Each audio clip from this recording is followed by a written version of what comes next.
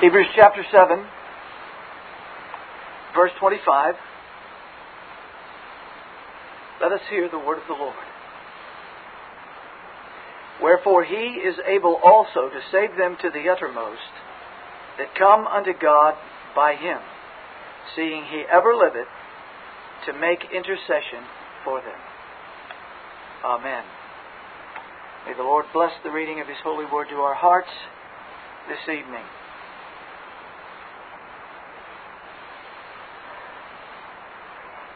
Paul tells us in 1 Timothy chapter 2 verse 5 that there is one God and one mediator between God and men, the man Christ Jesus. Now through Christ and Christ alone, God has done all that is eternally necessary to take away everything that stands between us and Him, namely our sin. Now the testimony of the Old and New Testaments is that our God is the faithful, covenant-keeping God. He has kept His covenant with Noah, Abraham, Moses, David, and we see them fulfilled in Christ, the mediator of the new covenant. In Christ Jesus, all the types and shadows of the Old Testament Scriptures come to glorious fulfillment, and God's saving purpose comes to its fullest revelation in the person and the work of the Lord Jesus. Now, the salvation given to us before the foundation of the world is now made manifest by the appearing of our Savior, Jesus Christ, who hath abolished death and hath brought life and immortality to light through the gospel.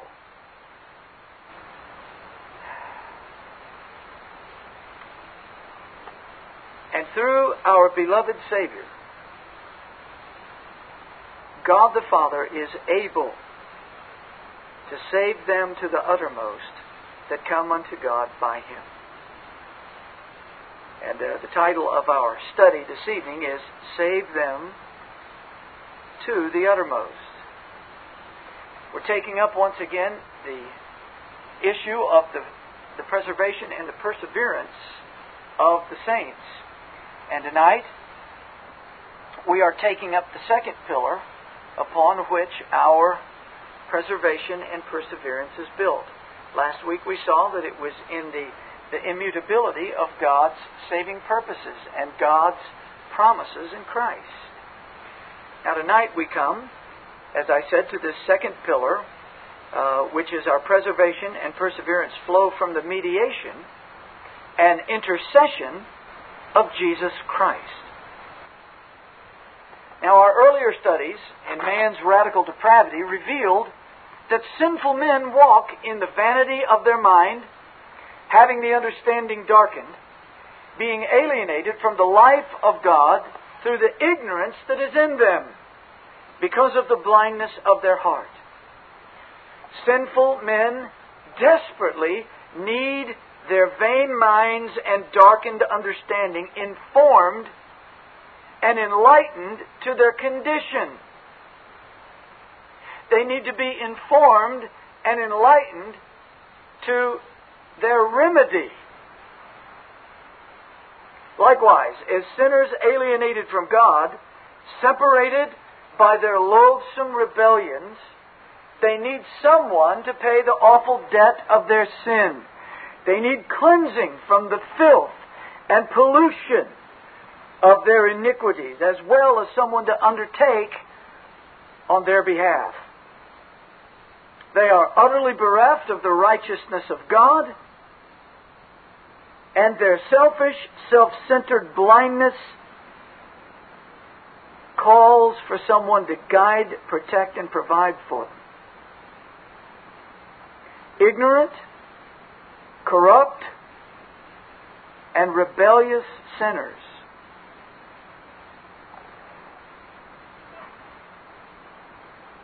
neither seek the living God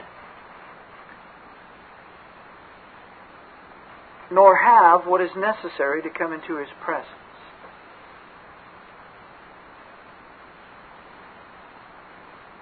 And how can men in this condition be delivered? That's the question.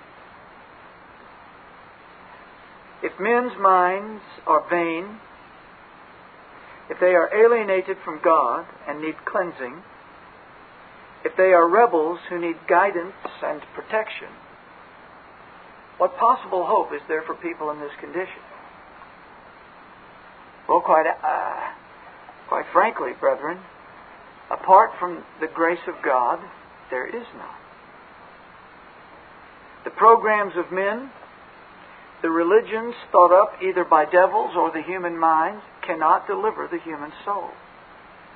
The only hope for sinners is the Lord Jesus Christ and His grace and mercy to those in their radical depravity. The wonder of the grace of God's purpose is that He completely meets all of our needs in the person of our mediator, the Lord Jesus. Every single thing that we have spoken of thus far is met in the person and the work of the Lord Jesus. If we do not understand that, we will not understand why we can be absolutely certain that those who are saved will persevere to the end. Brethren, if you are unclear of what Christ has accomplished, if you are unclear of who Christ is and what God the Father sent Him to do, you certainly have no reason to be assured that you will persevere to the very end.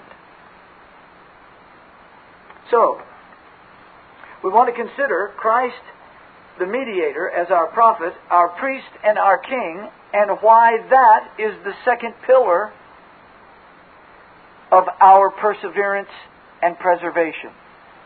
It is hard to do justice to a subject so vast in just one brief study. But I do pray that you'll be able to lay hold of the fundamental issues that we cover here this evening. So let's take up, first of all, Christ as our prophet. Scripture tells us that because of sin, men became vain in their imaginations, and their foolish heart was darkened.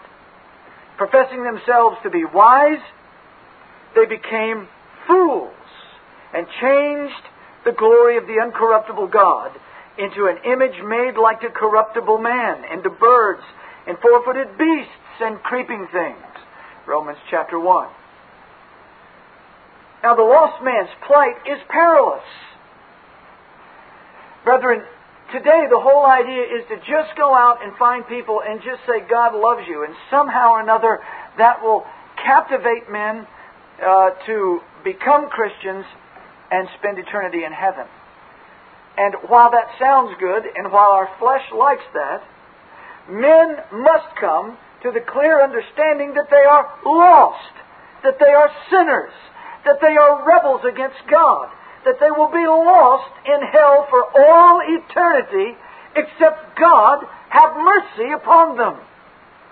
It is when they understand their desperate condition that the love of God means something. Then, hearing that God in His mercy and His grace has sent His Holy Son to save sinners, magnifies and amplifies the love of Almighty God. Man's plight is perilous, because the God of this world hath blinded the minds of them which believe not, lest the light of the glorious gospel of Christ, who is the image of God, should shine unto them. Lost men are slaves of their passions, of their transgressions, of their lusts. They are slaves of Satan. Their minds are bound. Their minds are blinded. You can sit and plead with men all day long. You can tell them the truth as with absolute crystal clarity. But except the Lord Jesus Christ, by the power of His Spirit, opened that blind mind, opened that blind heart, they have no hope. Unfortunately, We can press people to make religious decisions. But that does not mean that they've been converted to the Lord Jesus Christ. The great evangelist George Whitefield was walking down the street, as the story goes. This is a paraphrase, not an exact word-for-word retelling of the story, but the first time I read it, it captured my heart. And as he was walking down the street, a man who was obviously sloppy drunk, staggering along, wandered up to Mr. Whitefield and addressed him as a long-lost friend, and his drunkenness was obvious to all around. And Mr. Whitefield said, "Sir, I don't know. I've had the pleasure of making your acquaintance." And he said, "Sure, George. You know me. I'm one of your converts." And Mr. Whitefield looked at him and said, "You look like one of my converts. If you were one of Christ's converts, you would be sober." Now, brethren, that is the case. Christ's converts are people who have been delivered by the power of Christ. We can press men to religion, but we can convert no soul.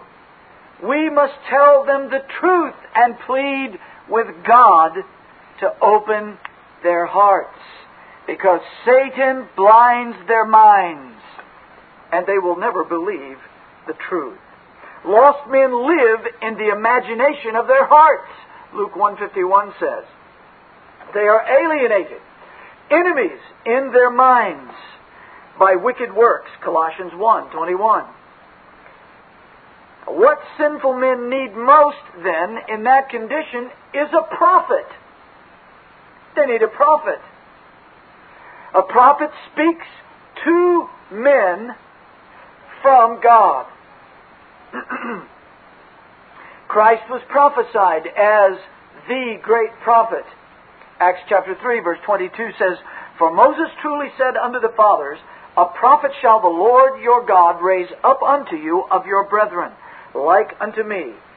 Him shall ye hear in all things whatsoever he shall say unto you." Jesus Christ didn't come to make people feel good. He came to deliver a message from heaven.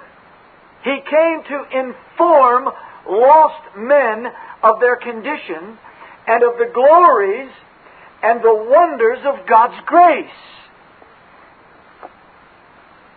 This prophet spoken of in Acts chapter 3 is, of course, the Lord Jesus, our beloved Master.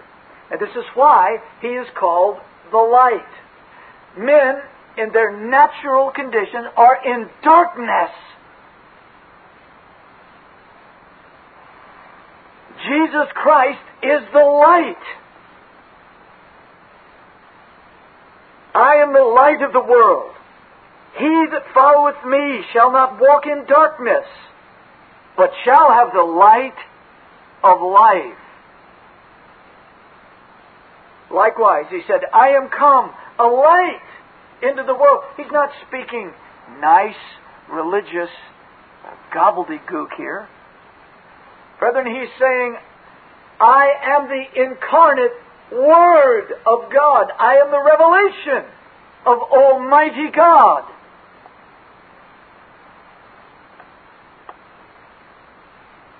It is in this way that Christ comes into the world and gives saving knowledge.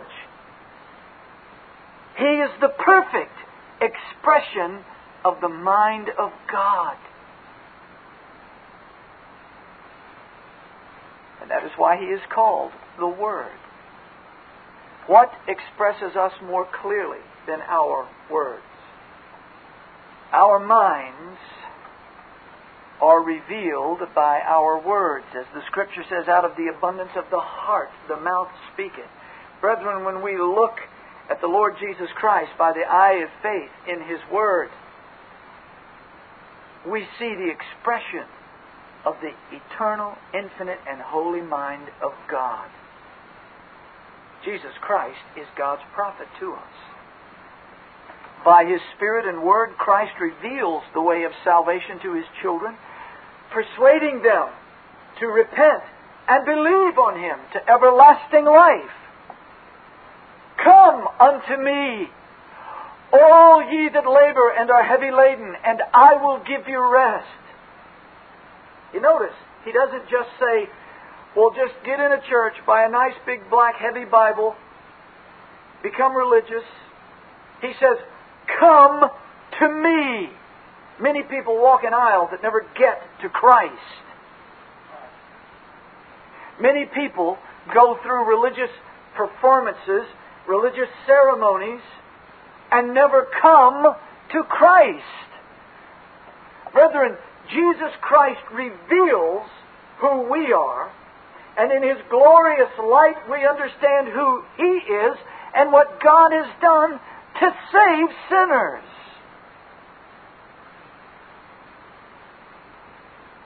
Come unto me, all ye that labor and are heavy laden, and I will give you rest. Brethren, this is the voice of heaven. As the Proverbs declare, for the Lord giveth wisdom, out of His mouth cometh knowledge and understanding. Proverbs 2:6. This is why the Apostle John tells us that the Son of God hath given us an understanding. He hath given us an understanding. Brethren, this is the work of Jesus Christ as prophet. No man, no woman, no child will ever savingly come to Christ. A lot of them will get religion. But no one will ever savingly come to Christ except the prophet of God reveal himself to you. This is set forth over and over in the Scriptures, which is astounding. That in our day, we think if we put just enough Wall Street pressure on people, they'll become Christians. No. We must declare God's message, trusting the holy prophet of God to open men's hearts. And He does. He does. That is why anyone who is truly converted is converted. His need is desperate. He is in darkness. And God, through His Holy Son, reveals Himself. The prophet of God speaks. And this is in fulfillment of one of the great promises of the New Covenant. I will put my laws into their hearts, and in their minds will I write them. This is the work of Christ the prophet.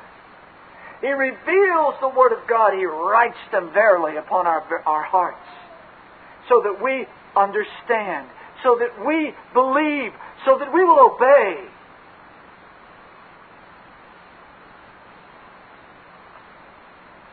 What does this have to do with perseverance? Well, brethren, God's beloved saints will persevere because Christ the prophet dispels their ignorance.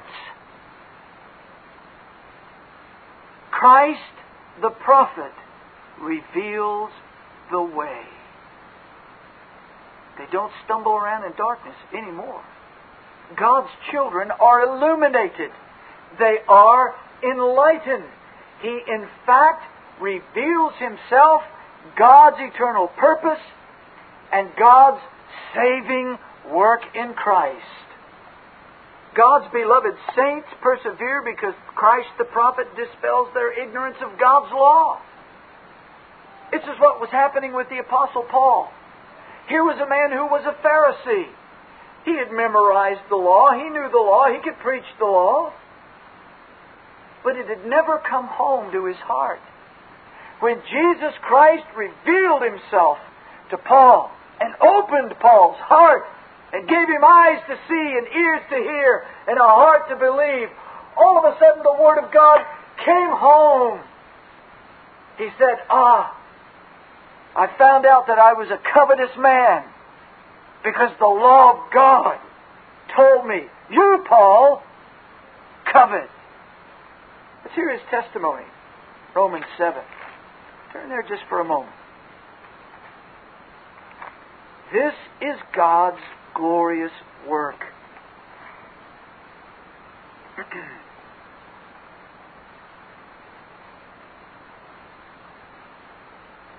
Paul says in verse 7 of chapter 7, "What shall we say then? Is the law sin? God forbid. Nay, I had not known sin but by the law. For I had not known lust, except the law had said, Thou shalt not covet." Now it says that to all men. There's a difference between externally hearing and internally hearing. Sin, taking occasion by the commandment, wrought in me all manner of concupiscence. But without the law, sin was dead. For I was alive without the law once. But when the commandment came, you hear the words? When the commandment came, He's not talking about when God gave it on Mount Sinai. He's talking about when it came home and smote Paul's heart. When the commandment came, sin revived and I died.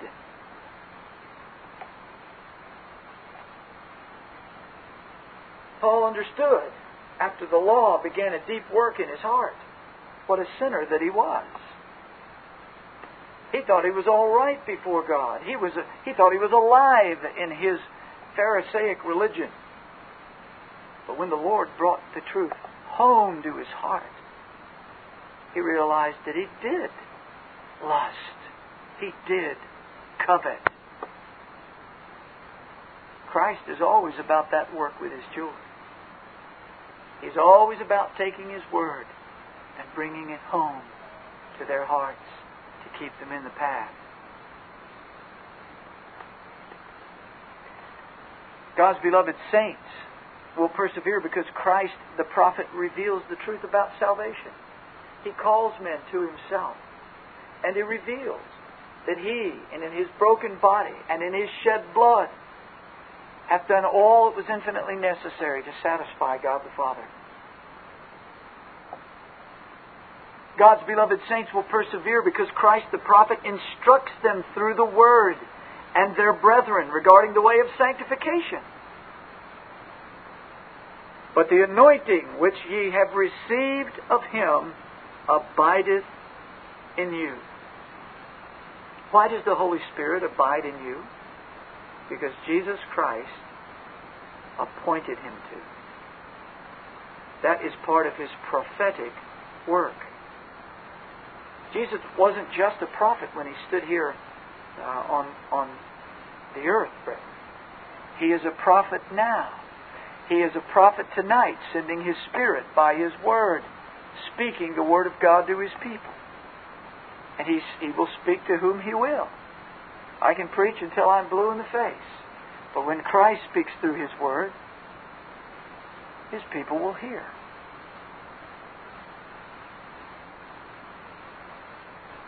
The anointing which ye have received of Him abideth. Brethren, part of His wonderful work as prophet for us is that the Spirit abides in us.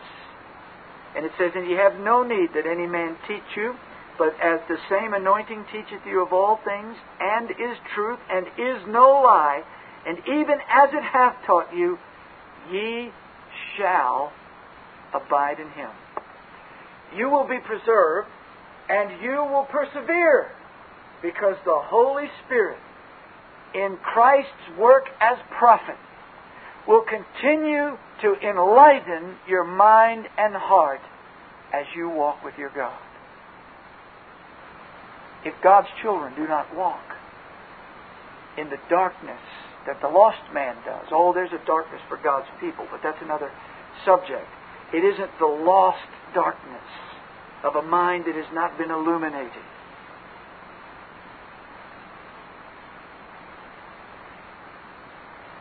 Christ in His mercy as our prophet continues to inform and illuminate us so that we might persevere to the end. Brethren, if you know the way, if you know the truth, you know the life. Secondly, we persevere because Christ is our priest. As the mediator of the new covenant, Christ Jesus not only informs and enlightens His people, He cleanses and redeems them by His work as priest. Remember, man's predicament, first of all, is in darkness. Christ dispels that. Secondly, he's filthy. He's sinful. He's corrupt. You say, oh, words like that hurt people's feelings. Don't say things like that to them. No, you need to tell them what God's Word says. You don't have to make up anything. You don't have to search for adjectives. Just tell them that the prophet of God says your heart is deceitful above all things and desperately wicked.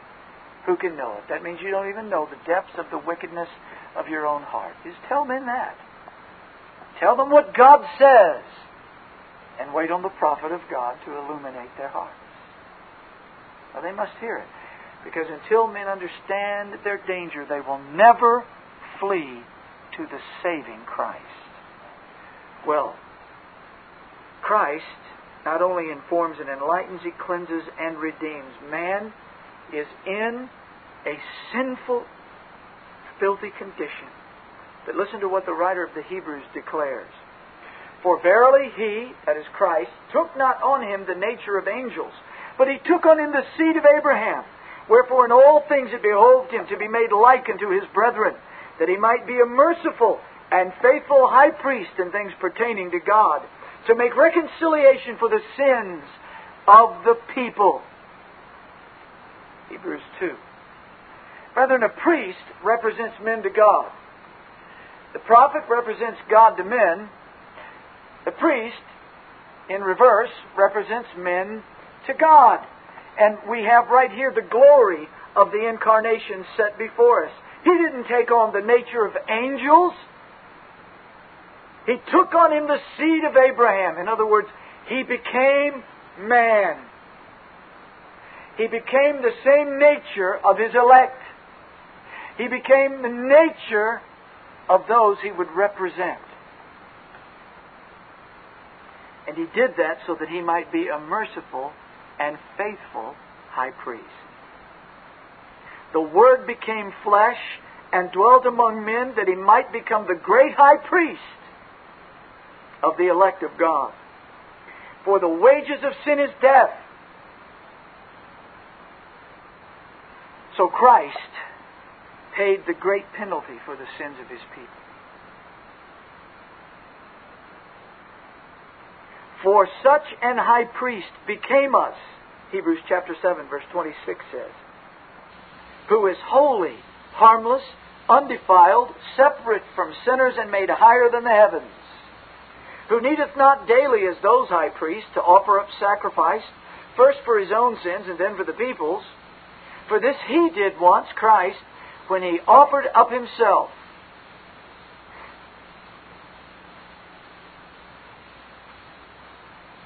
As our high priest, He Himself is the great offering for His people. He not only is the one who offers, He is the sacrifice offered.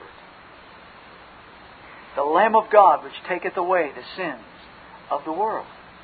All this language, sacrificial, all this language speaks of His work for what? For sin. For cleansing sinners. If people do not come to realize that they are sinners, rebels against God, they have no use for Jesus Christ. Oh, they might want a friend because they're lonely. They might want a doctor because they think they're a little sick.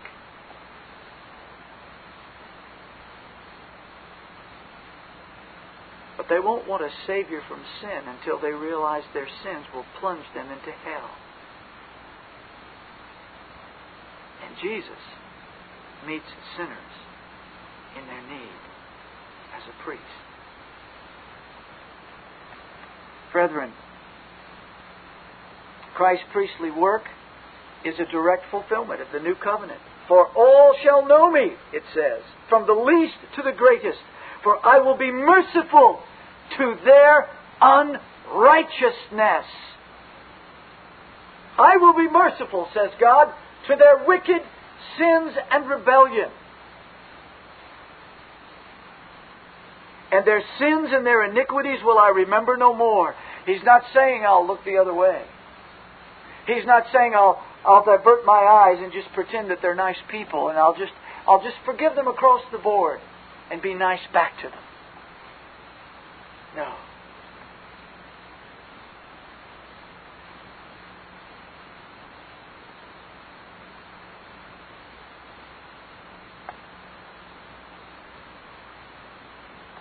Christ became an high priest of good things to come by a great and more perfect tabernacle, not made with hands, that is to say, not of this building, neither by the blood of goats and calves, but by His own blood. He entered in once into the holy place, having obtained eternal redemption for us. In other words, Christ accomplished what He was sent to do. And that was securing eternal redemption for sinners. He did that as the high priest. As our priest, He did what we needed done. We could not go into God's presence. We have nothing to offer Him. We are filthy, vile, helpless we, as the hymn says. Spotless Lamb of God was He. Full atonement. Can it be? Hallelujah! What a Savior! Brethren, that is the case. That is the case. Can you hear? God has made full and free salvation through Christ the priest.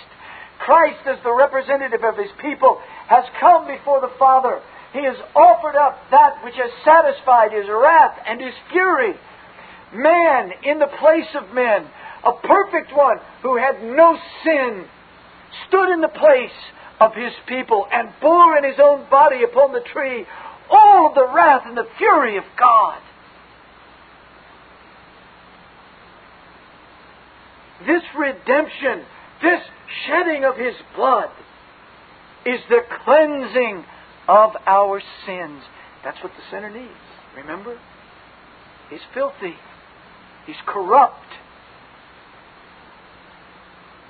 Christ gave Himself for us that He might redeem us from all iniquity and purify unto Himself a peculiar people, zealous of good works. And John says, the blood of Jesus, His Son, cleanseth us from all sin.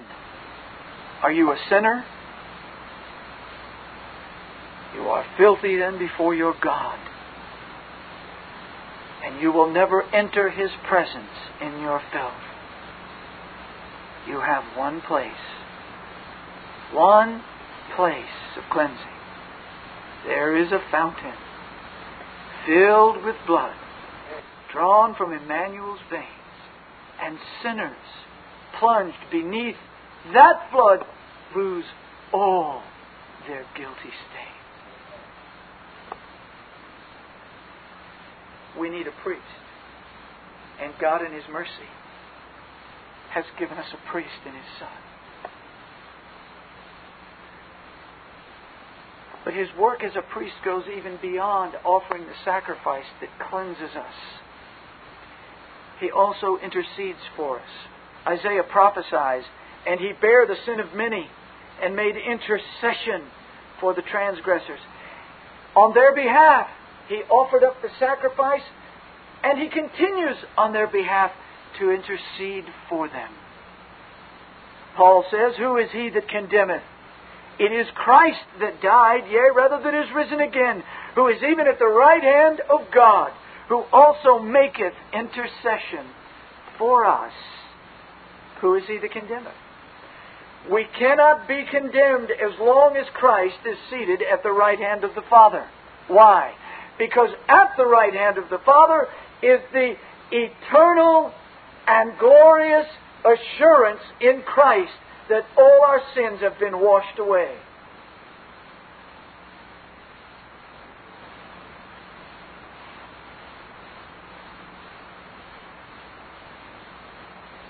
This is why the Epistle to the Hebrews so boldly says, "Wherefore He is able to save them to the uttermost." Brethren, there are men all over the landscape today preaching a partial salvation. You believe in Christ and keep yourself holy enough, and you'll go to heaven. Brethren, as I read the Word of God, it loudly declares that there's no sinner anywhere that can offer up anything that is satisfactory to God. We need a perfect righteousness to clothe us, and that is found only in Christ. And brethren, not only that, we need someone who has washed away all our sins to plead our case. And that's what Christ is doing at the right hand of the Father. He doesn't have to open His mouth in words. He doesn't have to say to an angry Father, "Oh, Father, don't be angry with him. That's one that I died for. My blood cleansed him." I've heard men preach it that way. No. God the Father is sitting there satisfied with all of His children, because at the right hand is the one who cleansed them forever. His very presence pleads for us. He doesn't need words. He is the Word.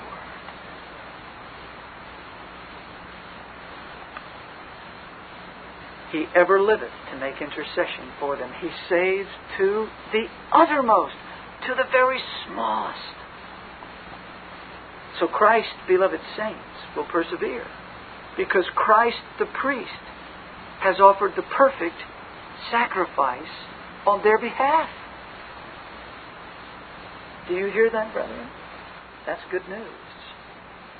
You have nothing that God will receive on your behalf. All of your righteousnesses and all of mine are as filthy rags. But brethren, Christ Himself has borne in His own body all of the fury of the Father for all of our sins, for all of eternity. A perfect sacrifice for all our sins. How can we not persevere to the end?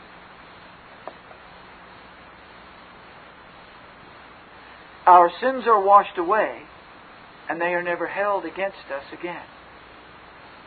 Now, either our sins are washed away or they are not washed away.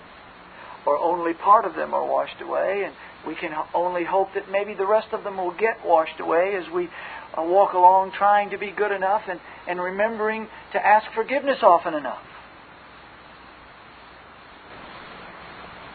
How many of you honestly think you will make it under those conditions?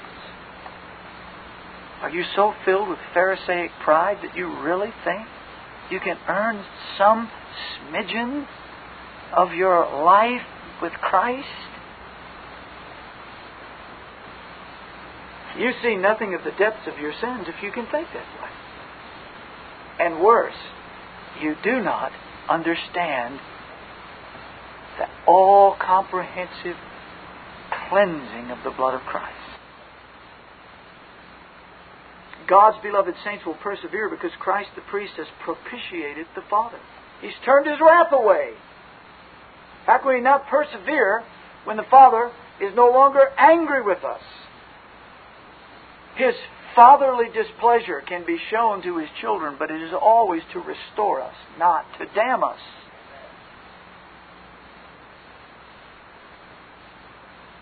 God's beloved saints will persevere because Christ the priest has redeemed them from the curse of the law. That's what He was doing upon the cross. All of the curse of the law was finished in the Lord Jesus. That's why there is now no condemnation to them that are in Christ Jesus.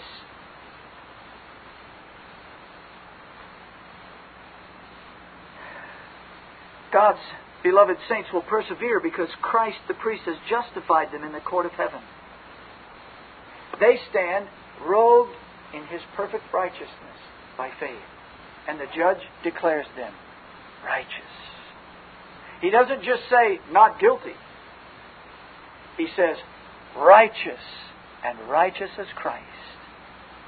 What can undo the declaration that we are righteous because of the perfect work of Christ? How can you get unrighteous if all of your sins are washed away.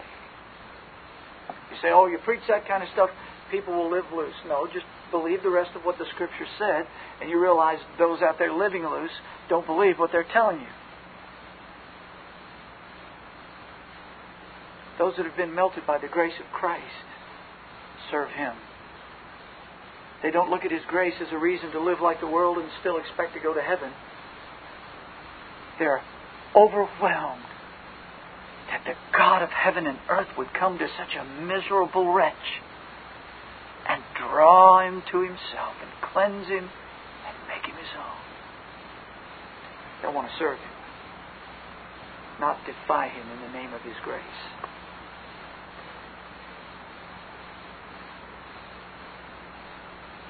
God's beloved saints will persevere because Christ has taken away forever the obstacle that stood between us.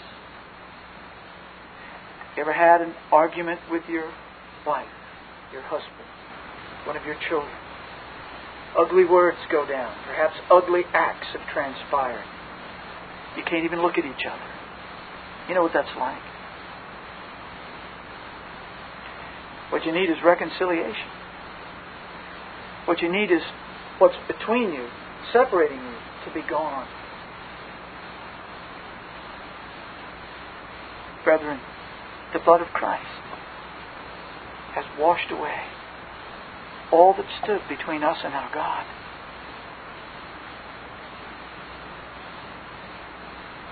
He receives us as children, not just forgiven sinners, not just pardoned criminals, but sons.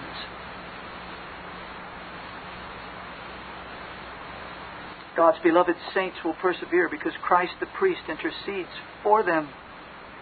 Christ's perfect sacrifice is always there at the right hand of the Father.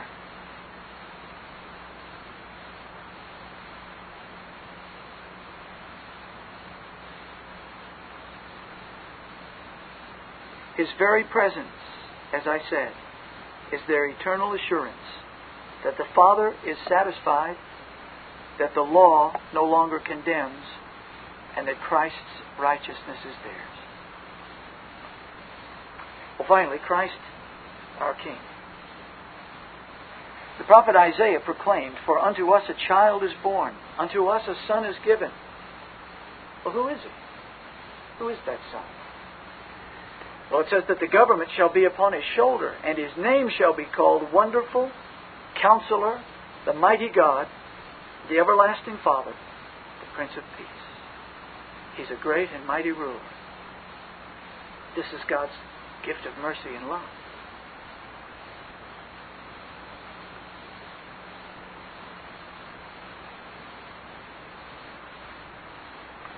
We live in a nation that was established to be a Christian republic. But democracy has become the buzzword. It has become virtually religion in the United States. It's amazing that you hear people all the time saying, "Oh, we want to go all over the world spreading democracy." I'd love to hear one of our leaders just once say, "We need to go all over the world spreading the gospel of Jesus Christ." That's what liberates men, not democracy as such. But because we live in a democracy, we rarely understand the idea of a king. I mean, one man, one vote. I'm my own man. Nobody tells me what to do. Get out of my space. We don't like authority. We don't like people commanding us and ruling us. We rule ourselves. Do we not? Well, that's a delusion. We don't. But we like to fool ourselves into thinking we do.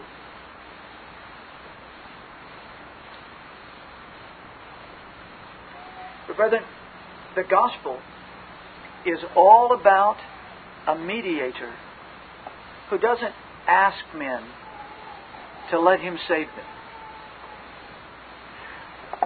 The kingdom of God is not a great democracy where people say, "Well, I'll vote for Jesus." We read the Scriptures carefully. The mediator is a king who conquers sinners and brings them into himself. Jesus, the King, rules and reigns. By virtue of being God, He is sovereign. By virtue of being Creator, He is sovereign. He rules over all things in heaven and in earth, including the salvation of men. He is the King, not by vote, but by the appointment of His Holy Father. It cannot be controverted. It will never be overturned. Jesus Christ rules and reigns. You say, well, now what's that got to do with perseverance? I understand a little bit that, okay, I'm in darkness. Christ gives me light and helps me understand. All right? And He'll go on doing that. And I'll go on understanding. All right, I understand. And I understand this part about a priest and intercession. You know, there's a sacrifice for my filthy sins. And there's someone at the right hand of the Father who has secured for me everlasting salvation. And His being there is my assurance. I can understand. But what's this idea of Him being a king? How's that got anything to do with me being one who perseveres to the end? Well, first of all, because of the following things. God's beloved people will persevere because Jesus the King conquers and converts His people by grace. It is not by their merit, but it is by His glorious, loving, and merciful grace. He sends His Spirit to convince their hearts of sin, and He deals a death blow to their self-centered will. Jesus Christ, the King, converts men. Now, we may produce fleshly converts, but Jesus Christ, the King, changes them. He changes men. Our converts, like George Whitfield's, will go astray. They will never prove to be true. But the converts made by the Holy Spirit will go on to the end, because Christ, the King, has saved them, has converted them. They will persevere because Christ the King gives them a new heart and makes them new creatures. Titus chapter 3 verse 5 says, "Not by works of righteousness which we have done, but according to His mercy, He saved us." You hear that?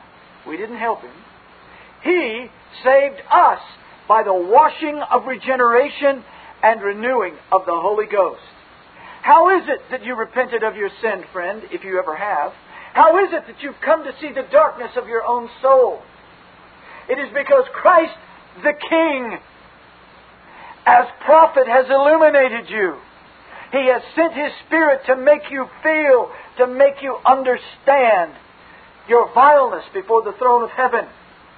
He comes, and by His regenerating power, He grants life where there was nothing but death, and brings you to see your need of Him. You listen to Christ the prophet when Christ the King opens your heart. It is by the glorious washing of regeneration which He shed on us. Notice, He shed on us. We didn't flip a button somewhere to get Him to do it. He, in His mercy and grace, shed it abundantly through Jesus Christ, our Savior, upon us, that being justified by His grace, we should be made heirs according to the hope of eternal life. He grants repentance and faith when He opens the heart that way, dear brethren. Acts chapter 5, verse 31 says, "Him, the Lord Jesus, hath God the Father exalted with His right hand to be a prince, to be the king, to be the ruler, to be the sovereign, to be a prince and a savior, for to give repentance to Israel." In a true monarchy, the word of the king stands. You don't come in and say, but, my way, the people's way. He says, take him out and take his head off. And the word of the king stands. Brethren, in God's kingdom, the word of the king stands. God's not up there hoping you will come to Him tonight. God the King speaks and you come. Or you go on in your rebellion. And the King may say, and you may have your rebellion. But the King is saying, come. Come unto me, all ye that labor and are heavy laden. I will give you rest. I give repentance. I give faith. And the forgiveness of sins. If it were left up to us, there'd be room for error. It's in the hands of the King. God's people will persevere because He gives them a new legal status. They're justified. As we read a few moments ago in Romans 8, verse 33, who shall lay anything to the charge of God's elect? If the King has said, righteous, who can charge you with anything? No one. Men with a perfect standing and a perfect righteousness before God do not go to hell.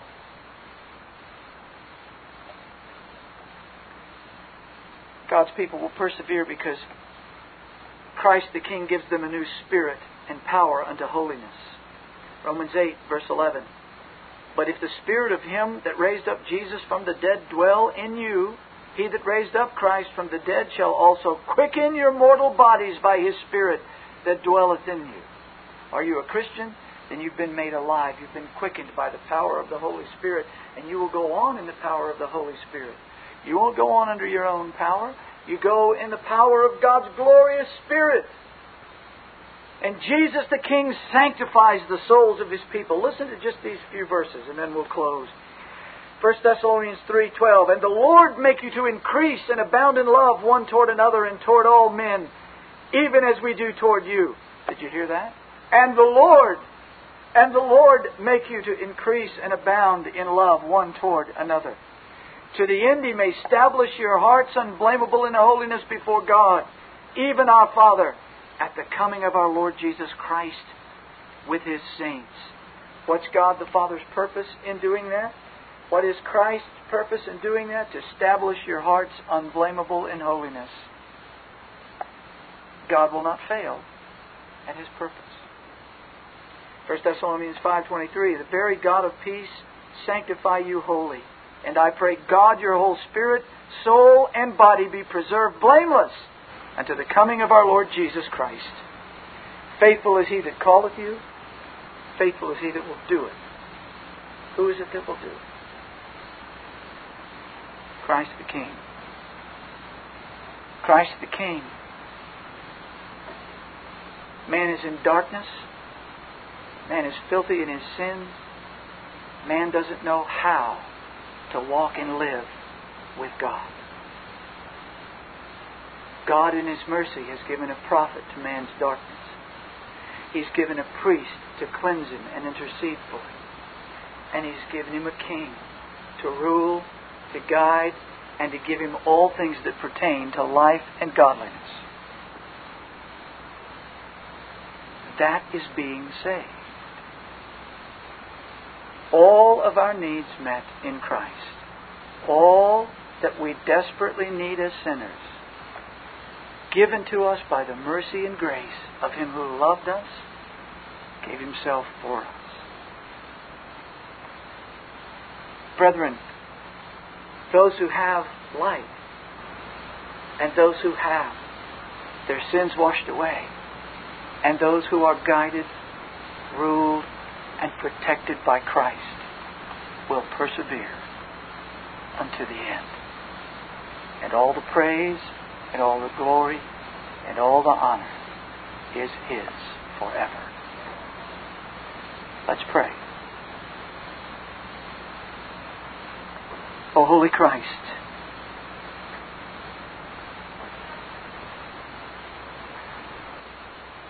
we so desperately need You, Lord.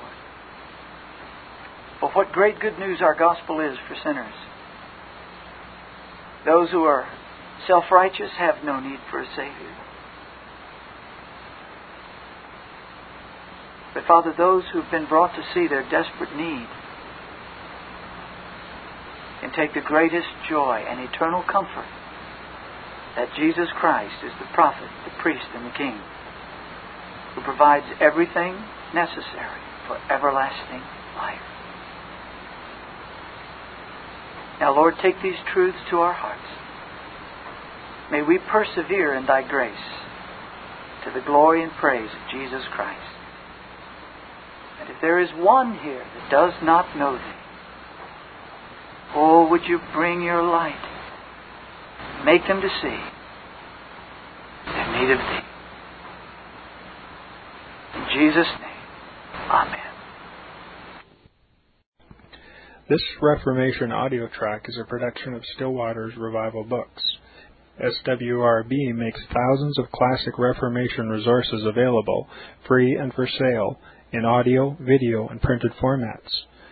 Our many free resources, as well as our complete mail-order catalog, containing thousands of classic and contemporary Puritan and Reformed books, tapes, and videos at great discounts, is on the web at www.swrb.com.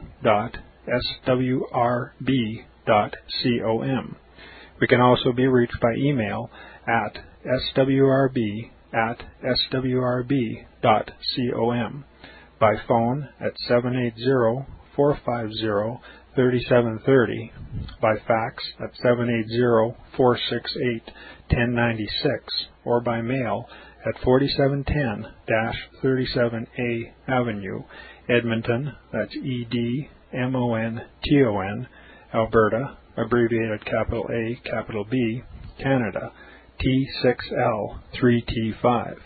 You may also request a free printed catalog.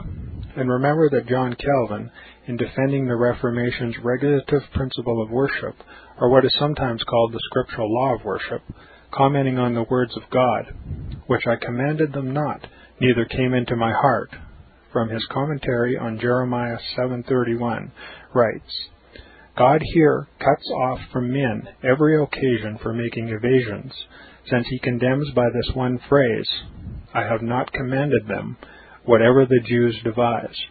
There is then no other argument needed to condemn superstitions than that they are not commanded by God.